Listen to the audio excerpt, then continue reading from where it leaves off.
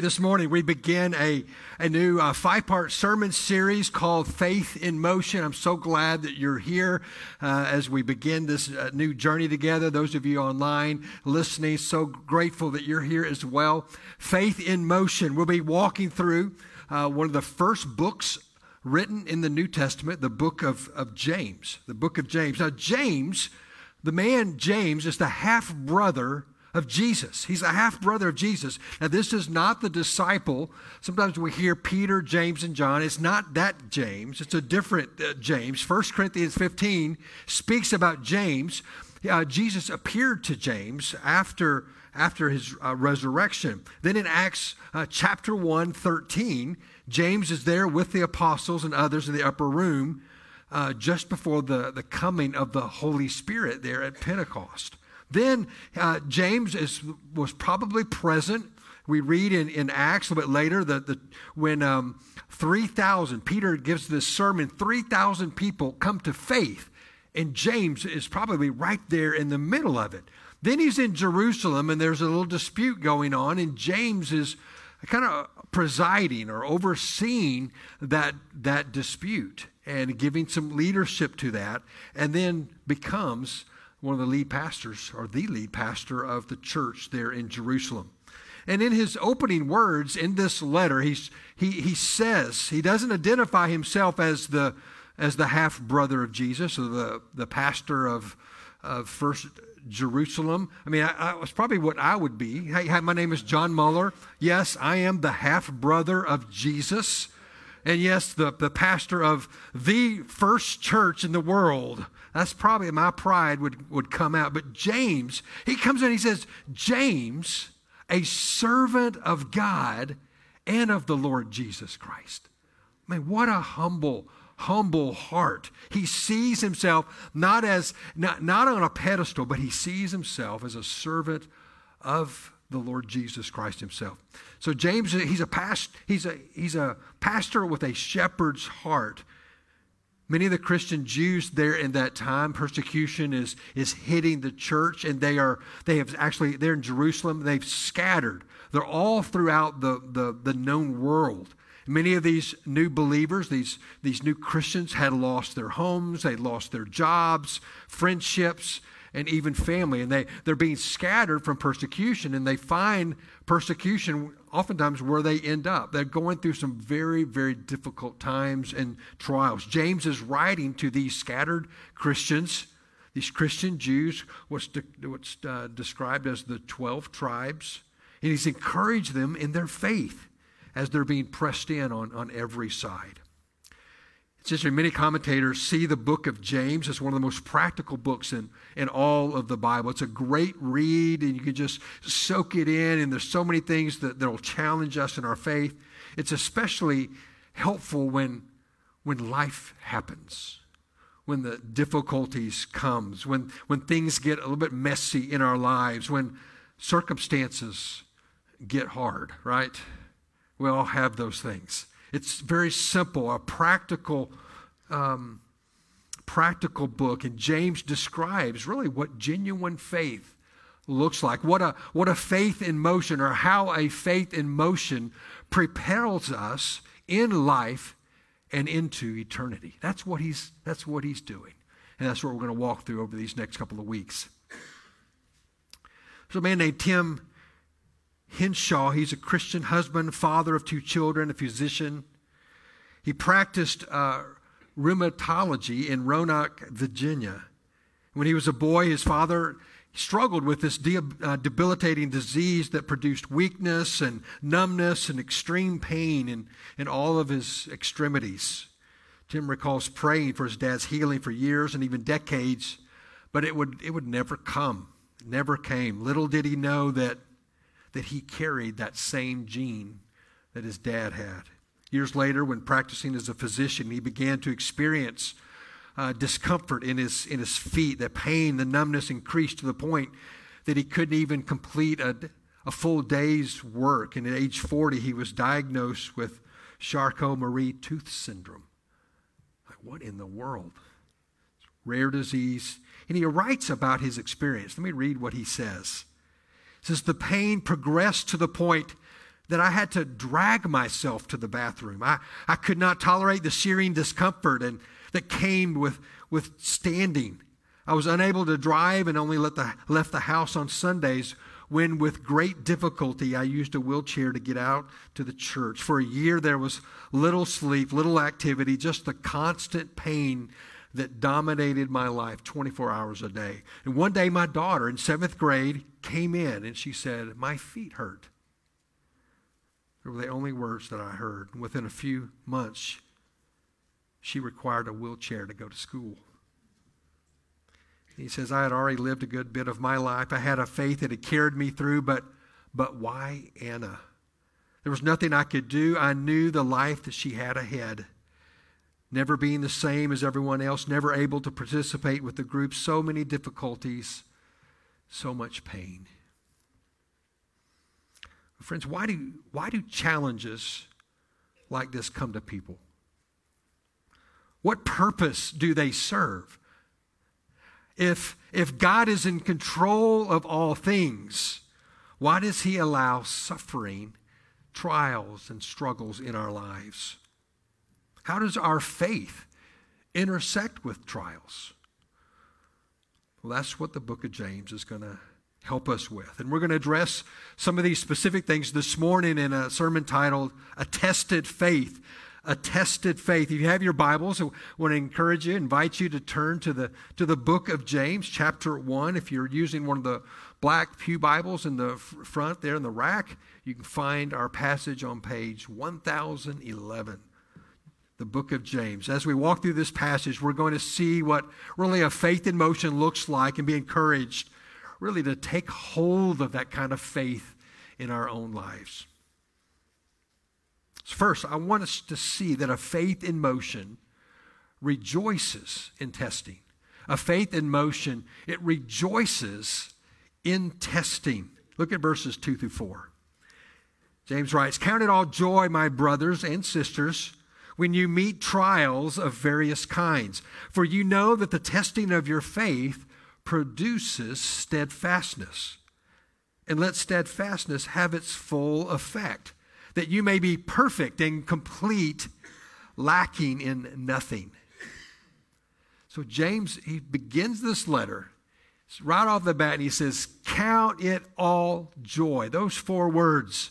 These words are, really they're powerful and they're profound.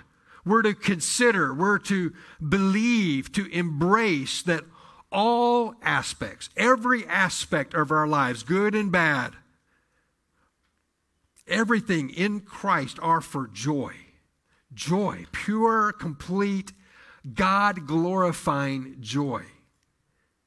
Now in verse 3, he tells us to count it joy when we meet trials. When we meet trials of various kinds. Notice he says, when, not if. When, not if. I've said this before, that there are really 3 kinds of people in this world. There are those who are in a trial, those who've come out of a trial, and those who will soon be in a trial. Like, welcome to life, right? Welcome to life. We all go through trials. These trials, James says, that are of every shape and size and even intensity. Every one of us in this room lives in and around trials. Those of you listening online, trials are all around us. And like the early Christians reading this letter, that are being pressed in and shaken and stretched, and some are being bruised and even hurt, that describes our lives today as well. Maybe your faith is being tested in relationships, your family, your marriage, school, your emotions, your health, your finances, your job, your circumstances. What does James call us to do in these moments? Count it all joy, or rejoice in our testing. Now, what in the world? How do we do this? How do we rejoice in the midst of great suffering or trouble, trials? He tells us in verse 3. He goes on, he says that this testing, you can find joy, you can rejoice in it because this testing is producing steadfastness. It's accomplishing something. It's bringing up steadfastness in your life. And we can be sure that God is using the trials that we face to build up an inward fortitude, an endurance, a strength. It's like when we work out with weights or we're exercising. When people use weights, my daughter, I know some of you guys go to the gym, some others of you, and you work out, go to the spin class, whatever you do to work out. Actually, when you're lifting those weights, what's happening, there's these microscopic tears are actually taking place in your muscles as through that repeated contraction. And as those tears heal, they grow stronger, bigger than before.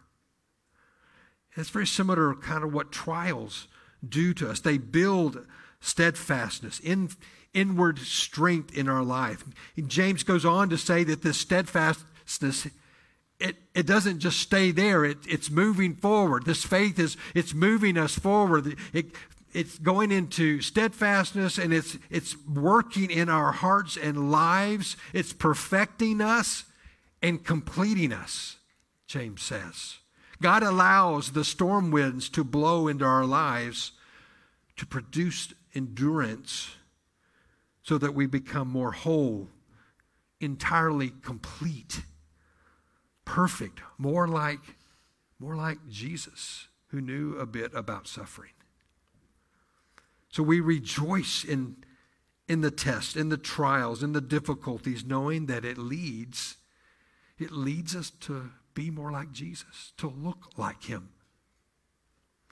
Romans 5, verse 3 through the first part of 5 says, not only this, but we rejoice in our sufferings, knowing that suffering produces endurance, endurance produces character, and character produces hope, and hope does not put us to shame. It's going somewhere. It's moving. This faith is moving. Trials mixed with faith is going somewhere. It's making us like the Savior, and we will not be put to shame. So we rejoice in our trials because we know that He is at work in us. Sometimes you have to tell yourself that in the trial. When it's pressing on and it has you just on your knees, you have to sometimes just say, God, I know you're at work here. I have to just trust you. Sometimes we don't even see it. You can't see it. Sometimes you're working out, you can't see it. I'll work out, I'll come home, you look in the mirror and it's like, well, it's like it sometimes takes a little while, right? It's the same thing. It's the same thing. It takes a bit. But God is at work. And if we know that this is true, if we know that He's at work, then why is it sometimes so difficult to share our burdens with one another? Think about this. Why is it difficult for us to share our burdens with one another and to walk with one another in the trials? I think there's a couple things that make this, difficult. We too oftentimes bear our difficulties, our trials, our sufferings alone. Well, one, I think the enemy just loves it. He knows that there's power in deep spiritual community when we care for one another and bear one another's burden. He knows that, and he hates that. And he tries to keep us away from that. He loves it when we live our lives as silos, independent of one another. He doesn't want us to link arms together because he doesn't want us to see us complete in Christ. He doesn't want our faith in motion to make us to look more like Jesus. He wants to keep us away from that, so he keeps us independent in our little silos.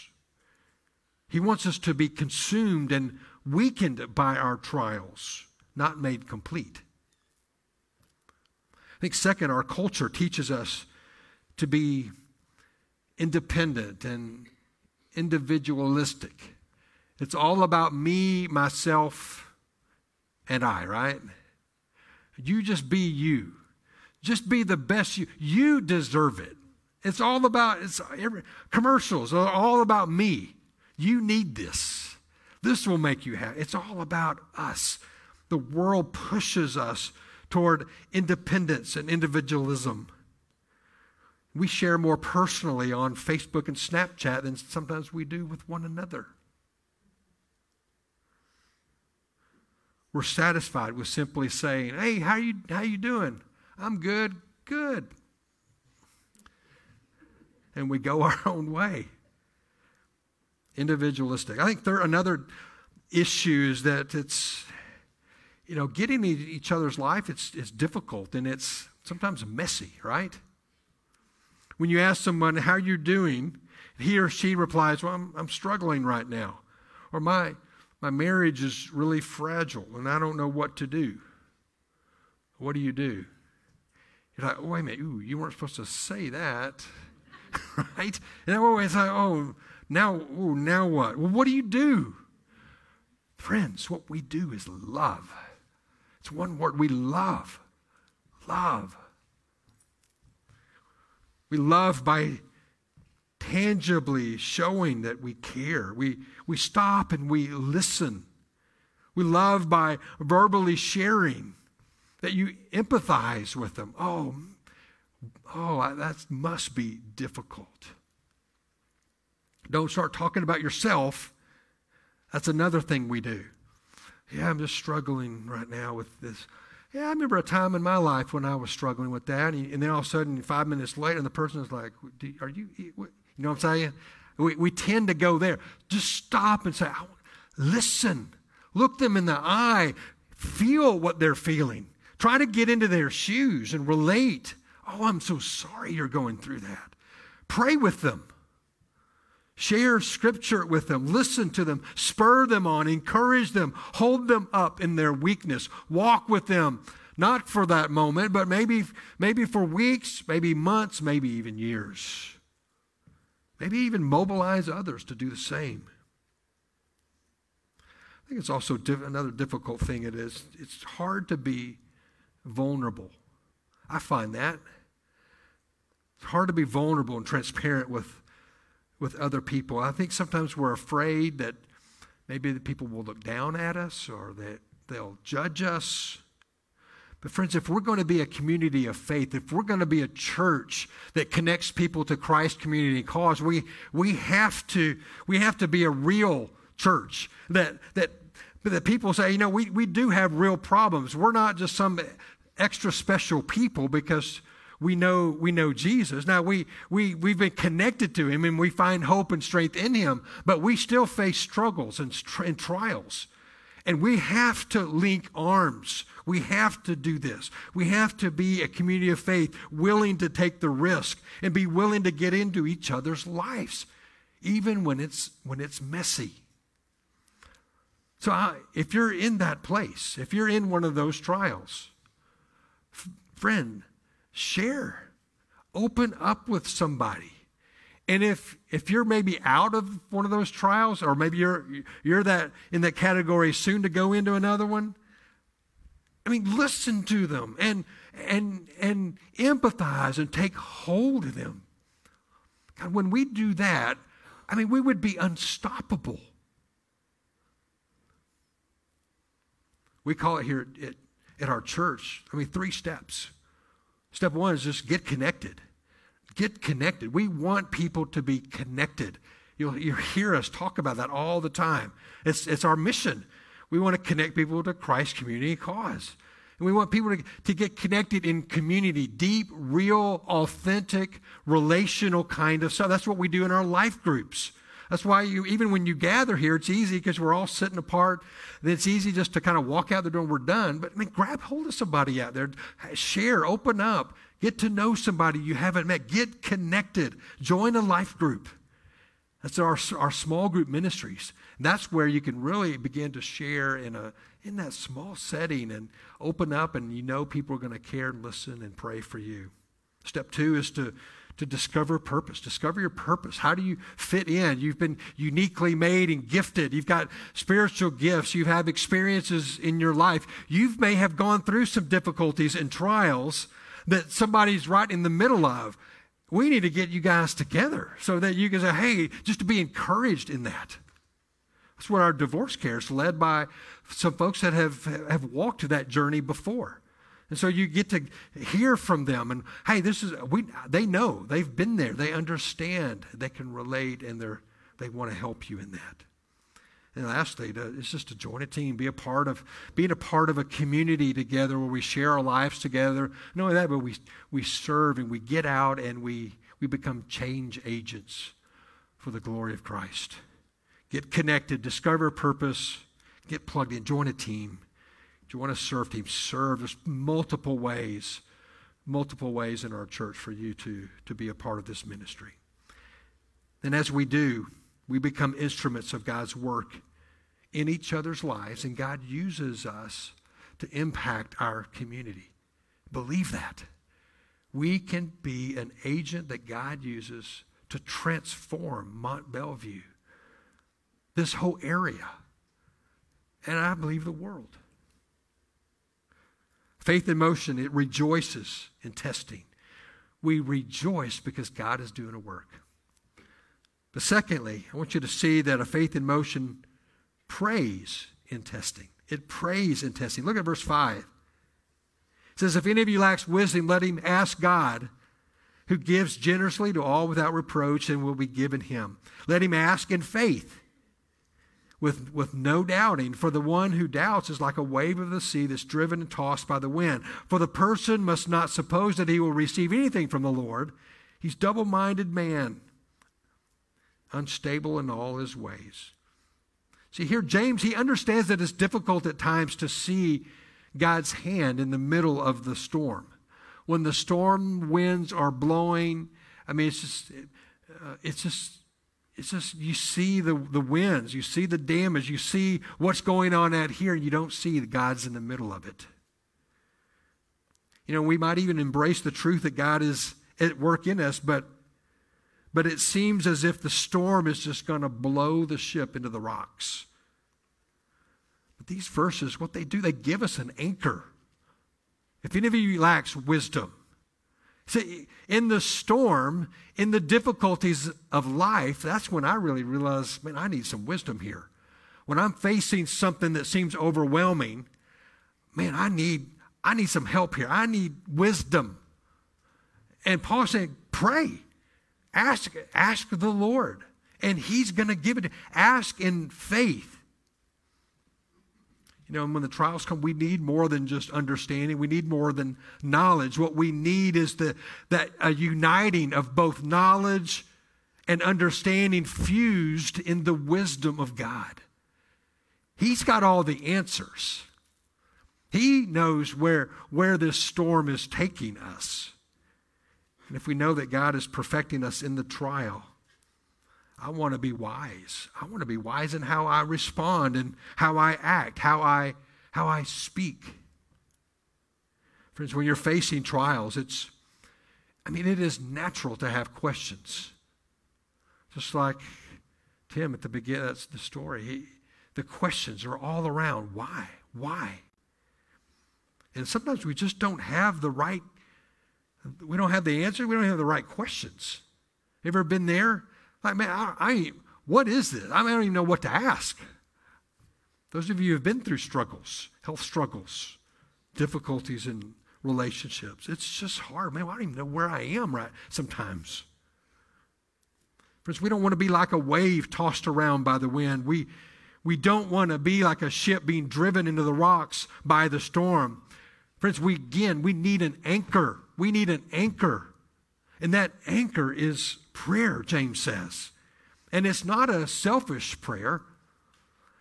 My heart was, all right, God, oh, please take this storm away.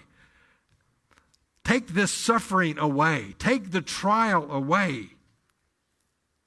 But when we're asking, he says, don't necessarily ask for God's wisdom. Ask for wisdom so that you can put him on display, so that you can endure. We face the trials with a wisdom that produces courageous living. What happens is God is glorified. I've watched people go through suffering, and I've seen them just pray and seek the Lord, and God just give them that peace and wisdom. And I mean, God's, and it's like, wow. You know people like that? You've seen that, and you're like, man, wow, what a big God that person is serving. I want to know more about that God. Joy in trials. It's much more about him than it is about us. A big God makes trials seem small. Let me say that again. A big God makes trials and suffering seem small. And this is the kind of wisdom that you and I need. So I think here again, when we share and we're opening up with others, this is why praying for one another is so huge. He says, pray. Let that be a part of your prayer. When somebody says, boy, I've got this situation at work, or man, I'm struggling with this thing at school. And like, well, hey, let me just pray. And we say, let me just pray. That's an oxymoron. No, let me pray. And you ask God, give wisdom into this situation. And go, help this person, help my friend find a faith in motion that puts Jesus on display. Faith in motion, it rejoices in testing, it prays in testing, and third, it also boasts. It boasts in testing. Look at verse 9. Here James says, let the lowly brother and sister boast in exaltation, and the rich in his humiliation. Because like a flower of the grass, he'll pass away, for the sun rises with its scorching heat and withers the grass. Its flowers fails and its beauty perishes. So also will the rich man fade away in the midst of his pursuit. Now James isn't coming down hard on those who have means. He's not talking about putting down if you're rich, you're not going to make it to heaven. That is not what this passage is about. He's presenting here really a couple of biblical paradoxes. Like we've seen these in other parts of the Bible. The first will be last. Those who, if you want to be, our strength is found in weakness. Whoever wishes to be first will be last. I mean, all of those kinds. If you want to find your life, you've got to lose it. Those kinds of paradoxes. Here, James begins by saying that the lowly person should boast in his exaltation, or more literally, he's saying the lowly person should boast in his height. The low person should boast in his height. James is speaking, again, he's talking to these Jewish Christians many of them have lost everything. They find themselves in poverty, pushed away by their own family. Jewish family, they come to faith and you're dead to me. They've lost everything. He's reminding them that though they have no earthly wealth, though they've lost everything in Christ, they have everything. The next chapter, James, he puts a little bit more flesh on this paradox. In James 2:5, he says, listen, my beloved brothers and sisters. Has not God chosen those who are poor in this world to be rich in faith and heirs of the kingdom which he has promised to those who love him? I mean, he's saying, hey, those who are in Christ have become heirs. They will inherit the kingdom of God. Everything that God has is now given to those who are in Christ. All that belongs to God has been promised to you and me. That's a massive promise. Our loss and our trials, our brokenness. Friends, we've been made rich. If we lose everything, we had a friend back in Arkansas. It was Good Friday, and I'm getting ready to go up to the service, and I get this phone call. Hey, his house is on fire. And so we go out to the house, and it's too late. I mean, everything that they owned was gone right there in a moment. We're standing out there, and we're just watching the flames. There was the fire department. They were out a ways. They weren't in a neighborhood, and there was no fear of it spreading.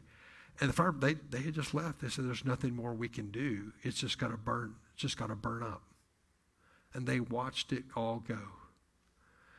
Then they gathered around and they started singing hymns to God, recounting the blessings Even though they had lost most of their material possessions, they knew that they were rich because they had him. James speaks to those as well who have earthly possessions that hasn't been taken from, those who still have means, those who are wealthy. They are to boast in their humiliation. That's the second paradox. The rich are to those who have been lifted high, they are to boast in their lowliness. Context here is about, really, again, it's about trials. And what do riches and trials do? They put us on equal ground. Trials, they'll hit the person with means and bring him to the same place that those without means are. Again, like our friends, the flower fades.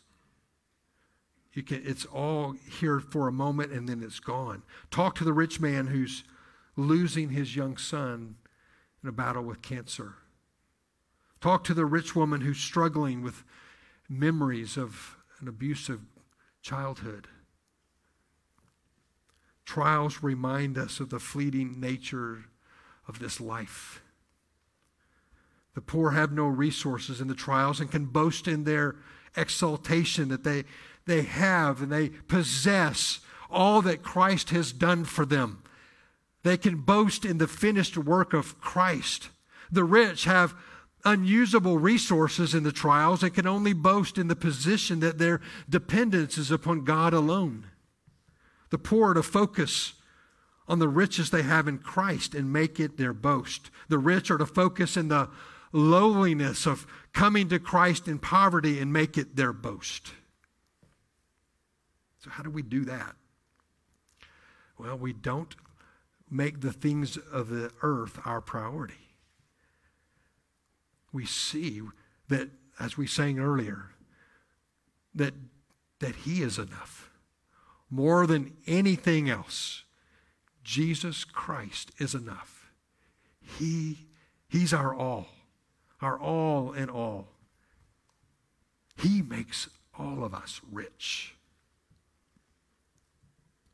I want you to see one last point in this passage. Faith in motion rejoices in testing. It prays in testing. It boasts in testing. And lastly, a faith in motion trusts in testing. It trusts in testing. Look there in verse 12.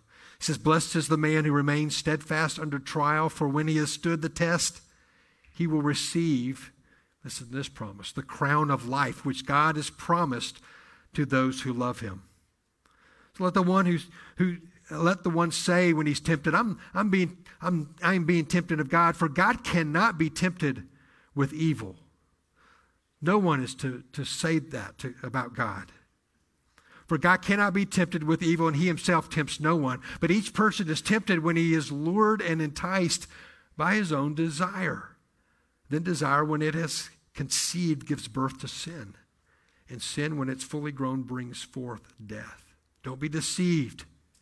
Every good gift, every perfect gift is from above, coming down from the Father of lights, with whom there's no variation or shadow due to change. And of his own he brought us forth by the word of truth, that we should be a kind of first fruits of his creation, an offering. So this is where I think just really gets good. This is where joy and hope mingle together, and they enable us to trust. So if you and I remain steadfast in trials, James is saying he has a gift for us. He says, when we remain steadfast, we are blessed. God allows the trials in our lives. And these trials, they're producing something. Verse 3 says, trials come and they produce steadfastness. And then now he says, if you remain in that steadfastness, God is blessing us. Blessed is the man who remains steadfast, who endures in the trial. But then he goes on. He says, you receive a crown of life. Sometimes we think of a crown and it's got gold and jewels, and we wear, or you go to Burger King and they give you the little crown on there. It's like, wow, look at this. That's not what he's talking about. The people this day, when they thought of a crown, it was the laurel wreath that they would get the victor of a competition, usually an athletic event. Those who remain steadfast in trial receive a crown of life, the laurel life, eternal life. 1 John 2:25 says, and this is the promise that he made to us, eternal life. And James says that this promise is made to all who believe in him and who trust in him. Friends, the Bible speaks a lot about heaven. The new believers all through the New Testament, they're always looking up. And I tell you, when you're in a trial, when the struggle is just bearing down on you, it helps just to look up and claim the promise that no matter what the suffering, no matter how difficult, no matter how intense the pain, that will one day disappear. It will dissolve into the pleasures and the perfect joy of eternal life in the presence of God. If you're a follower of Christ, you know the joy of this promise. It fills us with joy in the present because we know that up there it's going to be 1,000,000,000 times 1,000,000,000 more. If you're not a follower of Christ, friends, this promise, it can be yours. It's free, but somebody else paid for it. It's free to us, but it costs somebody else dearly. You can have hope and the promise of eternal life by simply turning from sin and trusting in Christ as being enough. Scripture says that for the joy set before him, Jesus Christ endured the cross. For the joy, he was looking off, and he found joy and purpose even in the struggle, in the crucifixion, knowing that God was going to accomplish something way bigger. So we can look to Christ, and for all of us, that's our hope. We turn to him, we turn from sin, and we want, I need that. I want what he's done. This is what a cross has done for us. His cross, there on that cross, Jesus took our sin, our guilt, our shame, took it all, took our brokenness, and he bore it upon himself. And in exchange for that, he gives us the crown of life. He won it, but he takes it off and says, here, it's for you. Take it. And if we turn from sin and we say, Lord Jesus, I need you, he gives it. The crown of life, eternal. Friend, if you're not wearing that laurel wreath, that crown of life, why delay? None of us are promised tomorrow. Come to him today. Visit after the service. Myself, Ryan, we're all around. We'd love to visit. Dana, what does it look like to be a follower of Christ? A couple more things on this text. God allows us to be tested and to experience trials, but he's not the one who tempts us. Trials, they can bring temptation, and when we face, whether it's financial trials, and we are usually tempted to trust that God can't provide. When we face relational or health challenges, we're tempted not to trust that God is faithful. When we suffer or we're feeling beaten down, we're tempted to not trust in God's character, that he's not good or that he's not just. Trials come really from the outside. Temptations come from within. The trials are hitting us here, but from within, I'm thinking, is God really good? Can he provide? Is he faithful? Isn't that where we go? We start struggling, but James says this is our fleshly desire. See, that God's not, he's not the tempter. He's allowing the trials persevere. He gives us everything that we need to endure and to be steadfast in those trials. We're responsible for when we sin. It's not God. We have no right to blame God. My heart sometimes goes there. God, why are you allowing this in my life? How could you let this happen? But God's good, faithful. He never changes, James says. He's always been faithful and will forever be faithful. He's always been good and he will forever be good. He's always and forever gracious, merciful, righteous, just, kind, forgiving, and loving. Gracious. Yes, God may have nothing to do with temptation or sin, but he has everything to do with the good and perfect gifts that he gives us. And he gives us one of the most precious gifts, his Son, to which we receive the crown of life. Therefore, friends, you and I, we can trust him in the trial. Trust him in the testing. You say, man, Pastor, that is just, it's hard. Friends, I know it is. I know it is. As a pastor, I've had my share of them. And there's times I turn inward. I isolate. I start questioning the character of God. I know it. I mean, maybe you're not there. I'm telling you, that's where I've been. That's where I sometimes go. And then I have to go back. No, God, no. And he reminds me, hey, I've got you. I got you. And I've got everything you need. What else do we turn to? What's the world going to offer us to get us through the struggles and the trials? It has nothing to offer. It's this empty mist, a fog in the morning that just fades.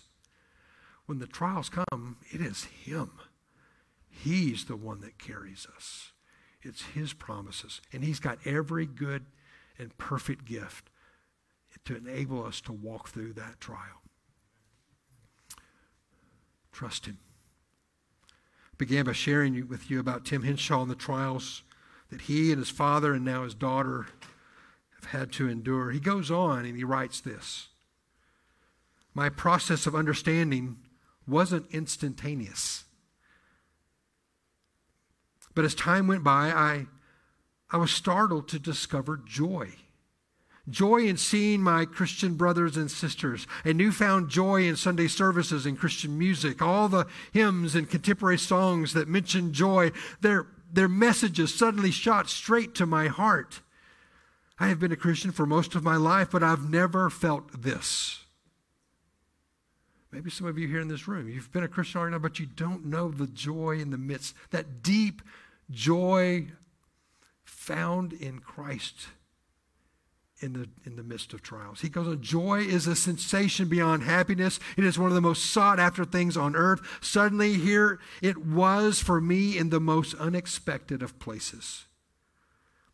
Life is still difficulty. I still must arrange my day around pain, but I know that is not the point of my day. It's not the point of my life. I don't know exactly how to communicate this to Anna. In a way, it's easy to write the words and it's difficult to walk the walk. And her walk is different from mine. At least I know there is a way. Total desolation is not our fate. Desperation and hopelessness are feelings of this world that need not define us. There is love now, and most unexpectedly, there is joy. Friends, your trials, your struggles, your difficulties, whether you're in it now, whether you've just come out of it, or you're getting ready to go into it, they should not define you. That's not who you are. A faith in motion, it's tested by trial. Lean into God. Lean into him. Walk with it. Find somebody and walk with them in the midst of the trial. Help one another rejoice. Pray for wisdom, knowing that God will answer in his time. Boast in what God's done for you. Keep your eyes on all the things that he's done in saving you. And let that overshadow the trial.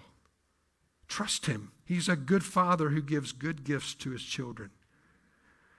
And the God who has given generously every good and perfect gift, he will one day give us the crown of life. And we will walk into his presence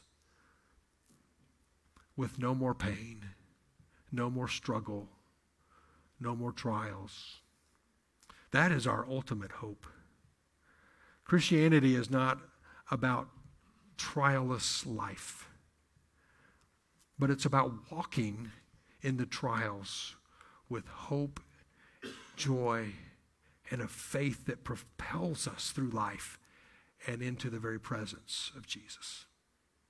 Pray with me.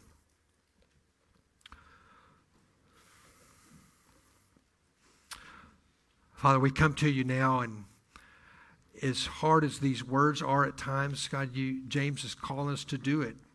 We are to rejoice, to find deep, everlasting, God-glorifying joy in the midst of our struggles and trials. When we're pressed in, when we're feeling left out, when we're depressed, when we even wonder about our next day, and really don't even want to go on to our next day. God, when it doesn't seem like our marriages, our relationships, friendships are worth it, when it seems like our jobs are just have no purpose and meaning. God, when we ourselves feel like we have no purpose and meaning. God, you allow us to walk through these, to find more hope and joy and trust in you. So God, help us in that. God, help us to be a church that loves and connects well with one another, that walks with each other in the midst of the difficulties of life, to help one another find joy, experience joy, and know joy in trials. So, Father, we do thank you for the testing. Thank you most of all that Jesus Christ knew trial. He knew suffering for our sake. And through it, we have the crown of life. We give you praise in Jesus' name.